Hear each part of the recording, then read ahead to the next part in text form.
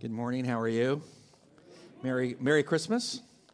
It's very nice being here. Last weekend I was in Sacramento where they were suffering in cold. So they thought. I was like, wow, I used to be like them. Heavy coats when it's 60 degrees.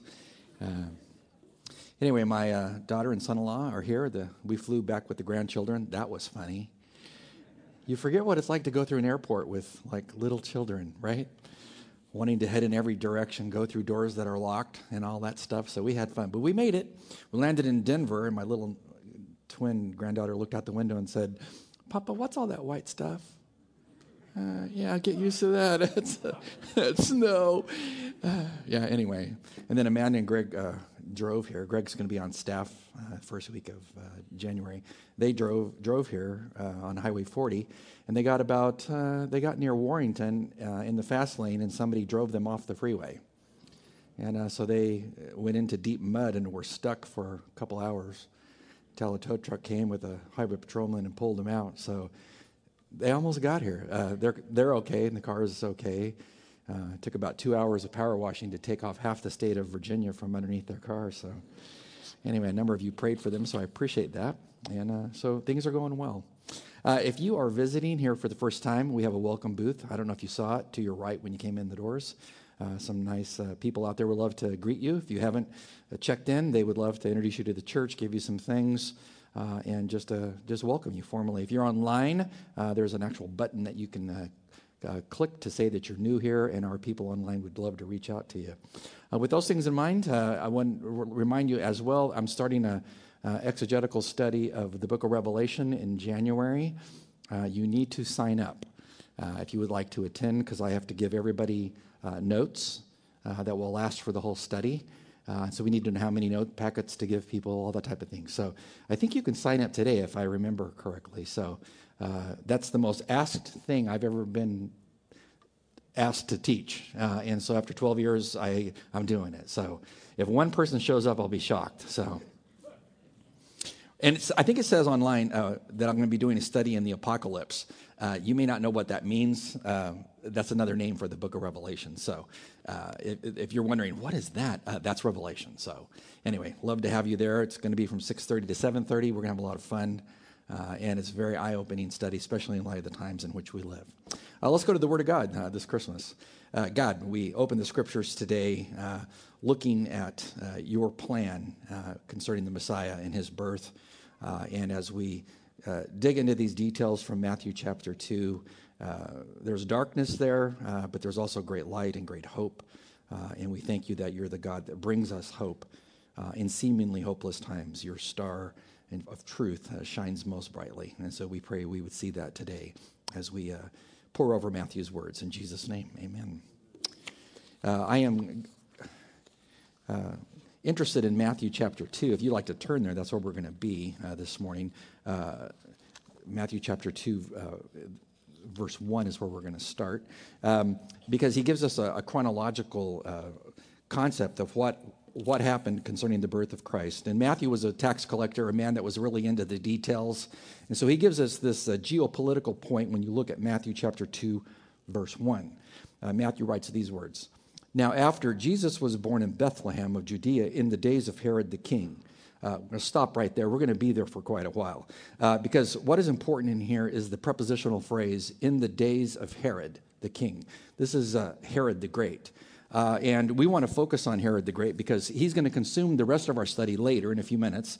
We'll get into Matthew chapter 2 formally. But to really understand the time of the birth of Christ, you have to understand Herod and the times in which Jesus was born. What God has done with that little prepositional phrase is he's shown us that at a time of absolute darkness, of political turmoil, when people thought that you couldn't have a king more evil than Herod the Great, this is when God purposefully and providentially said, now is the time for the Messiah to be born. He picked the worst possible time from our perspective. I mean, a time when politics and power was run amok. That's when Jesus was born. It says Jesus was born in Bethlehem. Bethlehem, the Hebrew word, means house of bread. He who's the bread of life was born in that little town just a few miles southwest of Jerusalem. In fact, from the hills of Jerusalem, you can, because I've done it, you can stand on them and look down and see Bethlehem off in the distance. It's just right there. Why in the world would God await till this particular time in history to allow the Christ to be born? Why would he wait for things to be geopolitically so messed up, it looked like you couldn't unravel the Gordian knot? Well, what he's going to show, we're going to look at today, is this principle is what God is going to teach us. It's a positive concept, and God reaches down into that geopolitical mess, and he teaches us that in tough times, he does a tender thing. In tough times, he does a tender thing. That's the motif of Matthew 2, 1-18. That's the motif of that prepositional phrase. That when you thought all hope was lost and the light of truth was just about out, God looks at the Son of God and says to him in heaven, "Son, now is the time for you to be born." It's perfect during the time of Herod in his rule. So what we would need to do, and we're going to do it for the next couple of Sundays until Christmas, I started a series, I always do a series at Christmas. I started a series back in 2014. It was a study of characters, of comparison and contrast. And I'm going to return back to that and add to that, because we covered like Caesar, Augustus, and Jesus, and Zacharias, and different people. But we're going to add to that because there's more characters at Christmas. Today we're going to be looking at Herod. Next week we'll change and look at somebody else that pertains to this story. But to understand the way God works in tough times, you have to look at Herod as he is contrasted with Jesus. Now, why in the world would God do this? So if you go to a jeweler and you want to buy a really nice diamond, and you don't just buy something that's just already set in a stone in a ring. He's going to pull out a piece of black velvet, and he's going to roll the stone that you might potentially buy onto that. For what purpose? Contrast. He wants you to show this ultimate black and show you the brilliance of this stone. So as we look at this particular passage, I'm going to go through some of the historical information that we know from Josephus and from the scriptures about Herod. Herod's going to be the black velvet. And so don't stop me or email me and say, why in the world do we have to look at the black velvet? You have to. Remember the prepositional phrase? Jesus was born in Bethlehem in the time of Herod. You have to understand that. A lot of people don't understand the time in which Jesus was born. He's the black velvet. Who's the diamond? Jesus is the diamond. So what does God do? He waits till it gets completely black, geopolitically and spiritually. And then that's when he drops the diamond of the Son of God. So we'll look at the black velvet in our first point, Exhibit A, Herod the king. And then we'll look at Jesus the diamond later. About 1 o'clock we'll get there. We'll look at him, the brilliance of Jesus against the black velvet. So let's look at the black velvet of the Herodian Empire. Exhibit 1, Herod. He had a father, and it's kind of like father, like son. His father was Antipater. He was an Idumean from the land of Edom, which was south of Israel. They were enemies. When the Hasmoneans, which came out from the Maccabean Empire, who overthrew the Seleucids, if you read world history, when the Jews rose to power under Judas Maccabeus and overthrew the Seleucid Empire, the Syrians north of them, Antipater eventually came to the scene, but his country, the Edomites, were taken over by the Hasmoneans, the Jews. And so they were made Jews. I mean, it's either you become a Jew by practice or we eliminate you. And so they became Jews. They embraced Judaism, but they weren't, by means of heredity, Jews. So the Jews looked upon an Idumean as a half-breed. That was the father of Herod the Great, was Antipater. He's going to set the pace for his son. His son Herod is going to watch him in action and learn how to be a king or how not to be a king. Julius Caesar defeated General Pompey in Egypt. And Antipater, Herod's father, was strategically related to Pompey, General Pompey. He liked him.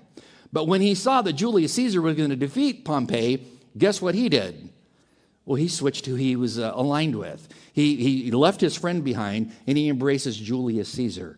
Julius Caesar then rises to the scene. And in 44 BC, he makes Herod not only procurator of Judea, but he makes him a full-fledged Roman citizen. In 43 BC, remember we're looking at the black velvet? You still with me? Are you still with me? What is he talking about? We're talking about Herod's father, because Herod's going to be a lot like his father. His father Antipater then turns in 43 BC, and he makes one of his sons, Phasael, governor of Jerusalem, but he makes Herod he makes him the governor of Galilee, where Jesus is going to do much of his ministry. Herod is the governor of that area, or a Roman term was a procurator. Herod got his first taste of dynastic power in Galilee. Antigonus was a Jew of Hasmonean royal lineage. He besieged Jerusalem in 40 BC with the help of the Parthians. And the Parthians were basically from ancient Iran, that area. They teamed up with Antigonus, the Jewish Hasmonean, to overthrow Jerusalem. Herod then fled. Remember, he's in Israel. He flees to Rome, but not before he took his second wife, Mariamne, and puts her in the Masada fortress, where we take people when we go to Israel. He put her there for safekeeping while he fled to Rome. While he was in Rome, General Mark Antony, General Octavian, who's going to become Augustus Caesar, and the Senate declared Herod the king of the Jews. Was he the king? No. Not by God's standard, as we're going to see when we look at Jesus. But he became the rightful king of the Jews, according to the Romans. They gave him military support, so Herod goes back and besieges Jerusalem in 37 BC and defeats them, Antigonus. And he eliminates Antigonus, the Hasmonean king, who also thought he was a priest. He eliminates his opposition. So this begins the rule of Herod. So his rule is divided into three quadrants. Number one, remember we're looking at the black velvet to contrast this against Jesus.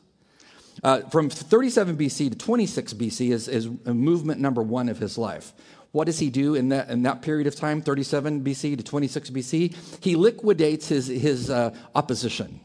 He takes the 45 most prominent, wealthy people in Jerusalem and gets rid of them because they might challenge his rule. He didn't win any friends with that. Then he makes a strategic marriage to Mariamne I, the royal granddaughter of Hyrcanus, who's the high priest, Hyrcanus II, to try to win the allegiance of Jews because, remember, he's not really a Jew. So everything with him is strategic. Eliminates his opposition, makes a marriage to tie in the Jews through Mariamne, his second wife. By the way, she's one of 10 wives that he has. So when you look at his life and study it in detail, his wives constantly are fighting with their sons to be the king. It's the ultimate dysfunctional family, as we're going to see. 35 BC, immediately after Mariamne, his wife, her brother Aristobulus, he officiated as the high priest the Feast of Tabernacles. People loved him. They could see the Hasmonean power come back. Herod saw, someone vying for his throne. So what would you do if you were Herod? Eliminate your opposition. And he did. Imagine, this is your wife's brother. Meant nothing to Herod. Got rid of him. In 32 BC, civil war erupts between Octavian, who's going to be Caesar Augustus, and Herod's best friend, Mark Antony. In 31 BC, at the Battle of Actium in the Ionian Sea off of Greece, Octavian defeats Antony, who flees to Egypt to be with his lover Cleopatra. Herod sees the situation like his father did, and he deserts his friend Mark Antony and places his allegiance with Octavian, who becomes Caesar Augustus. In 27 BC, Caesar Augustus becomes who he would claim to be and establishes the imperial Roman Empire. And Herod responds by eliminating his wife's grandfather, the priest, to consolidate his power. 29 BC, he takes his wife, Mariamne, and he goes to Rome. And while he goes to Rome, he tells one of his trusted men, if something fishy happens while I'm gone, eliminate her. Well, it was said that when he was gone to Rome, that she had an affair with one of his people, and he didn't really get into the facts too much. He just eliminated his wife. Imagine, this is the reign under which Jesus is born. Remember I told you it's black velvet? Indeed it is. She had two sons, Alexander and Aristobulus. How do you think you as a son would feel if your dad took out your mother? Unbelievable. 29 BC, he took out his wife. From 25 BC to 14 BC was the second movement of his life. A lot of building campaigns. He was an amazing builder. He built Caesarea Maritima. If you've gone with me to Israel, it's one of the first places that we go. Day number one, you're on the coast, huge Herodian amphitheater looking at the ocean. Barbara Streisand still does concerts there. It seats 4,000 or 5,000 people. This is where Paul was put on trial as he stood on the stone of condemnation. He stood there with the ocean to his back. Herod built a huge hippodrome there, a racetrack. He built an aqueduct going across the desert all the way 20 miles up to the Carmel Hills to bring water by gravity feeding all the way to Caesarea, also to fill his swimming pool that he built out into the ocean. It's unbelievable. That's where Paul was eventually put under house arrest. He built many things, but nothing stood in comparison to the temple in Jerusalem. Unbelievable. And George, I know you've been with me back in February, but if you go down underneath the Wailing Wall of what's left of the Herodian temple, and you go down below that, you see these huge Herodian stones that are carved that weighed 40 to 60 tons per stone and are so precisely put together, you can't even insert a piece of paper in between them. Unbelievable things that he did. But that's 25 to 14 BC. From 14 BC to 4 BC, his kingdom was racked with instability and complete intrigue. Remember, how many wives did he have? 10. What did each one of them basically want? Power. Their son to be king. Their son to be king. Herod had a sister, Salome. She got into the act too because she wanted her son to be the king, in addition to the 10 wives who wanted their sons to be king. And so she didn't like Mariamne's sons, Aristobulus and Alexander, because, they had the Hasmonean blood about them. So she didn't like them. She wanted her son to replace them. But she pitted those sons against their father and their father against those two sons. Constant infighting. His firstborn son to his first wife, Doris, his name was Antipater, just like his father. He had been placed into exile by his father, Herod. But when his sister started passing around all kinds of garbage about these two Hasmonean sons, he brought Antipater out of exile, rewrote his will a second time to make him the head of the will, to make him the ruler that would replace him. This didn't bode well. Huge family argument. So he wrote his will, rewrote it the third time, added his two Hasmonean sons, Alexander and Aristobulus, back into his will. And then his sister continued to talk. In 11 BC, Antipater was energized by the slanderous words of Herod's sister. And in 7 BC, Herod couldn't really figure out were his two sons trying to overthrow his throne or not. So what did he do in Herodian style? Got rid of his two sons. This is an evil man. They say that power corrupts and absolute power corrupts. Absolutely. Indeed it does. It's true then, true today. And to think that all of this occurred, remember what were we looking at? Black velvet. All of that evil, that's when Jesus was born. Right at the end of Herod's third phase of his empire, right at the end of that, according to one of my former professors, he's now deceased, but was in his day and age one of the leading authorities in the chronological structure of Christ's life. I think that was his dissertation. It's a book called The Chronological Aspects of the Life of Christ. Dr. Harold Hoehner wrote the book. And in that, he amasses all the scholastic evidence as to why Christ was born around 5 BC. Herod died in 4 BC. So right before the death of Herod is when the Father looks down from heaven and tells the Son, what? Son, I know this is evil. This man is evil. It's geopolitically, it couldn't be more messed up down there, but this is the perfect time for you to be born. You are the true King of Kings. It's amazing. Now we're into Matthew chapter 2, because what do we learn there? Well, Matthew chapter 2, verse 1. Now after Jesus was born in Bethlehem in the days of Herod the king, behold, what happened? Magi from the east arrived in Jerusalem, saying, where is he who was born king of the Jews? For we saw his star in the east, and we have come to worship him. And when Herod Herod the king heard this, he was what? Ecstatic? Troubled. He's an old man now in his early 70s. He hates any kind of person messing with his possible rule and reign over his empire. So he hears this and he thinks to himself, oh, someone else to take my throne from me? What does he do? Well, we read, he tries to find out. When was he born? Where was he born? Verse 4.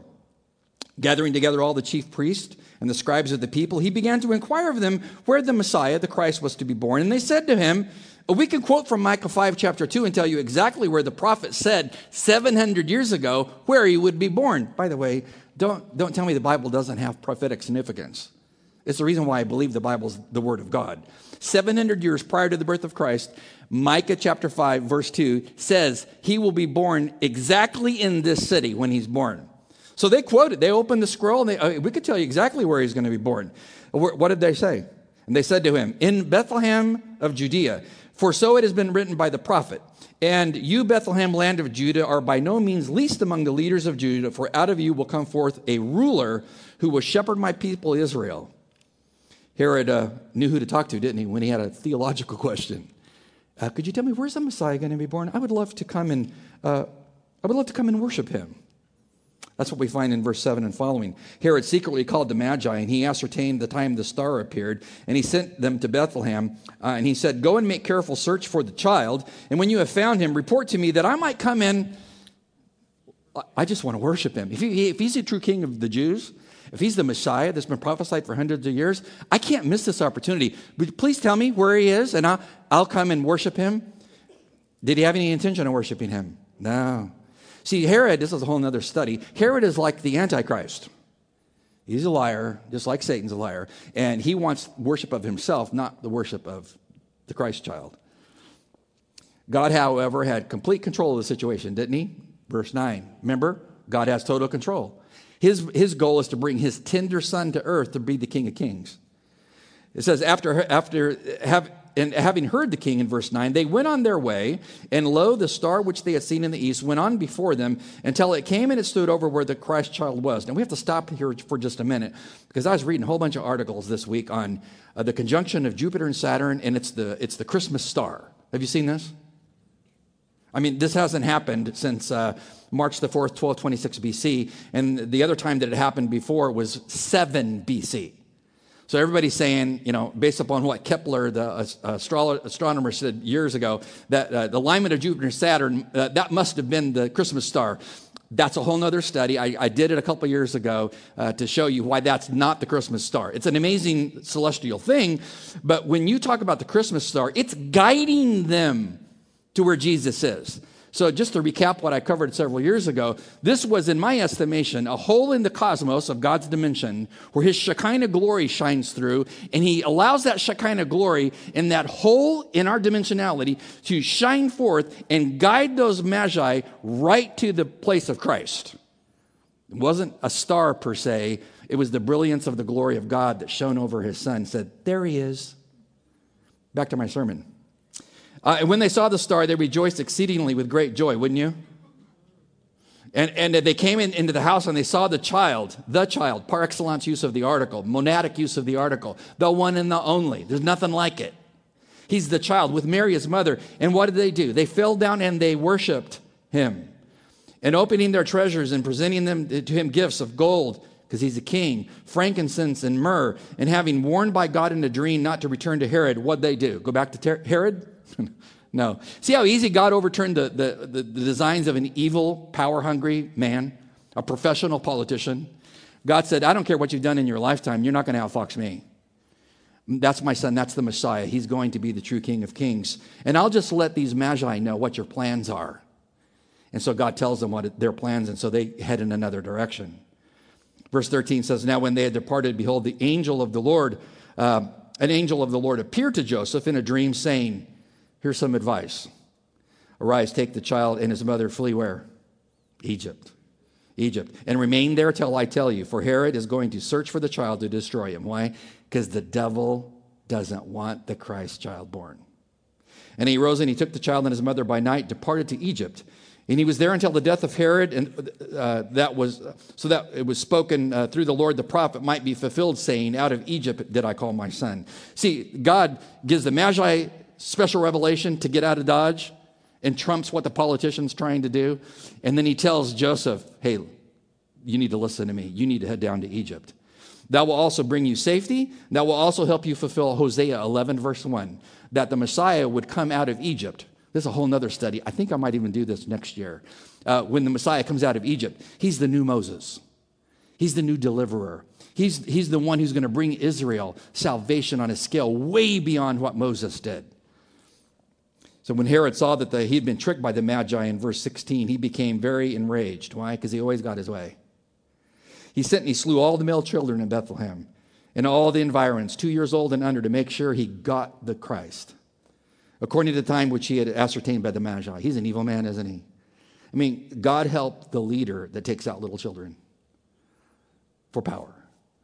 And God says, I'll remember that. Imagine it was about a year later he died.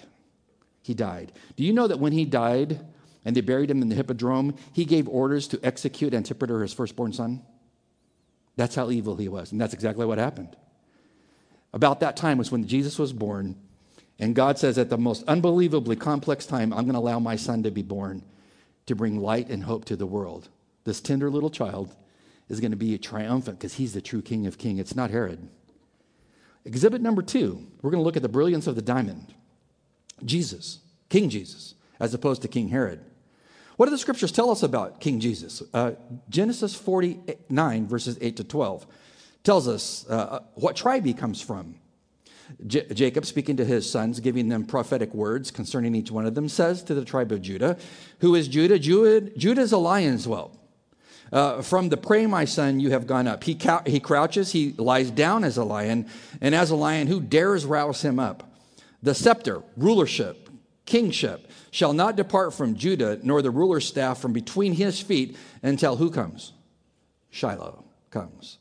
What will he do? To him shall be the obedience of the peoples of the planet. Translated, when Shiloh comes through the tribe of Judah, he will create peace on the planet because he's the true King of Kings. The word Shiloh in Hebrew is correctly, in my estimation, translated by the NIV, is translated, until he who comes to whom it belongs. What belongs? The kingdom. It didn't belong to Herod. It belonged to the child that will come through the tribe of Judah, Jesus the Messiah. 2 Samuel chapter 7, God gives us more revelatory information about the Messiah. He gives us a covenant, a Davidic covenant with David. He tells him, when your days are complete and you lie down with your fathers, I will raise up your descendant after you, who will come forth from you, and I will establish his kingdom. See, the establishment of the Davidic Empire wasn't based on man's activity, but God's word.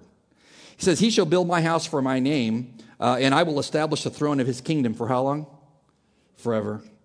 I will be a father to him. He'll be a son to me. When he commits iniquity, which Solomon did, I will correct him with the rod of men and strokes of the Son of Man. But notice, the sin of Solomon is not going to abrogate God's promise to bring the king, the ultimate king. It says, my loving kindness shall not depart from him as I took it away from Saul, whom I removed from before you. And your house, your Davidic house, and your Davidic kingdom shall endure with me for how long? Forever. And your throne shall be established forever. He's now told you multiple times, the kingdom is dependent on God's very character. When Jesus came, what tribe was he from? Judah. He's the lion from the tribe of Judah. What family lineage was he from? Davidic. All you have to do is go back and read Matthew chapter 1 to see that he's related to the Davidic line on both sides of his family. His son Solomon, David's son Solomon, was promised a number of things, that he would build the temple of God. He did. That his throne would be established forever. It was, because it was not based on Solomon, but on God. And that he would be disciplined for sin if he did disobey God, and God did discipline Solomon. But the relationship between God and the king is airtight, because the true King of Kings, who can make the kingdom last forever, is none other than Christ, the one who lives forever. Daniel tells us further information from God. In Daniel chapter 2, Nebuchadnezzar sees a vast image of empires. And he is shown an amazing prophecy in Daniel 2 of the images of the vast empire, that he's the head of gold. And God's going to tell him, as world history descends down toward the coming of the Christ, it's going to disintegrate in the quality of the politicians.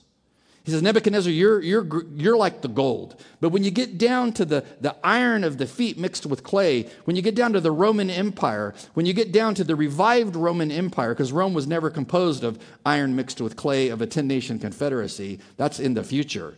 He says, when you get to that point where you have politicians worried about absolute raw power and nothing else, but they're extremely brittle, one day I'm going to deal with all political systems when my king comes, the Messiah. Verse 44 of Daniel 2.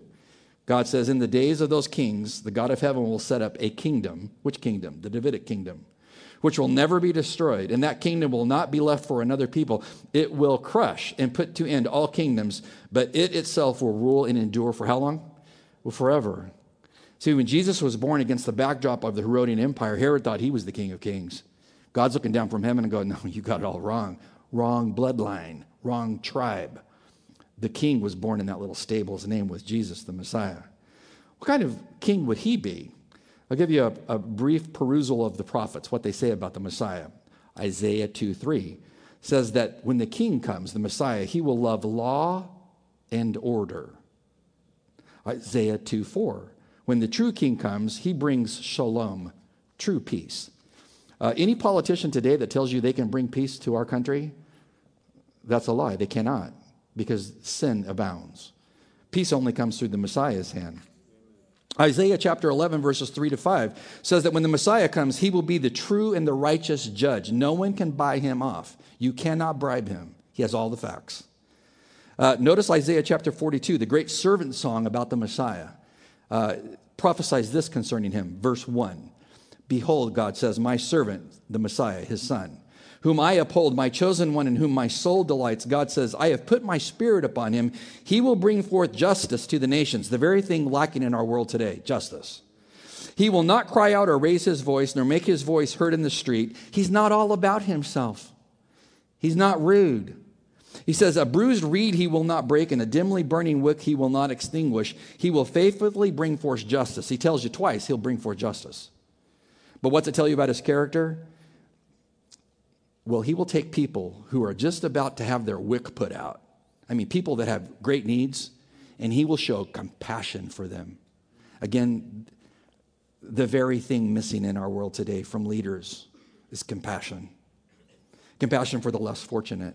See, when the Messiah comes to establish that Davidic empire, he will come and take care of people who have the greatest needs among us, and he will show love and compassion for them. And you got a taste of it when you read the Gospels and you see Jesus in action on a daily basis, right? He stopped to care for the lowly of the lowest.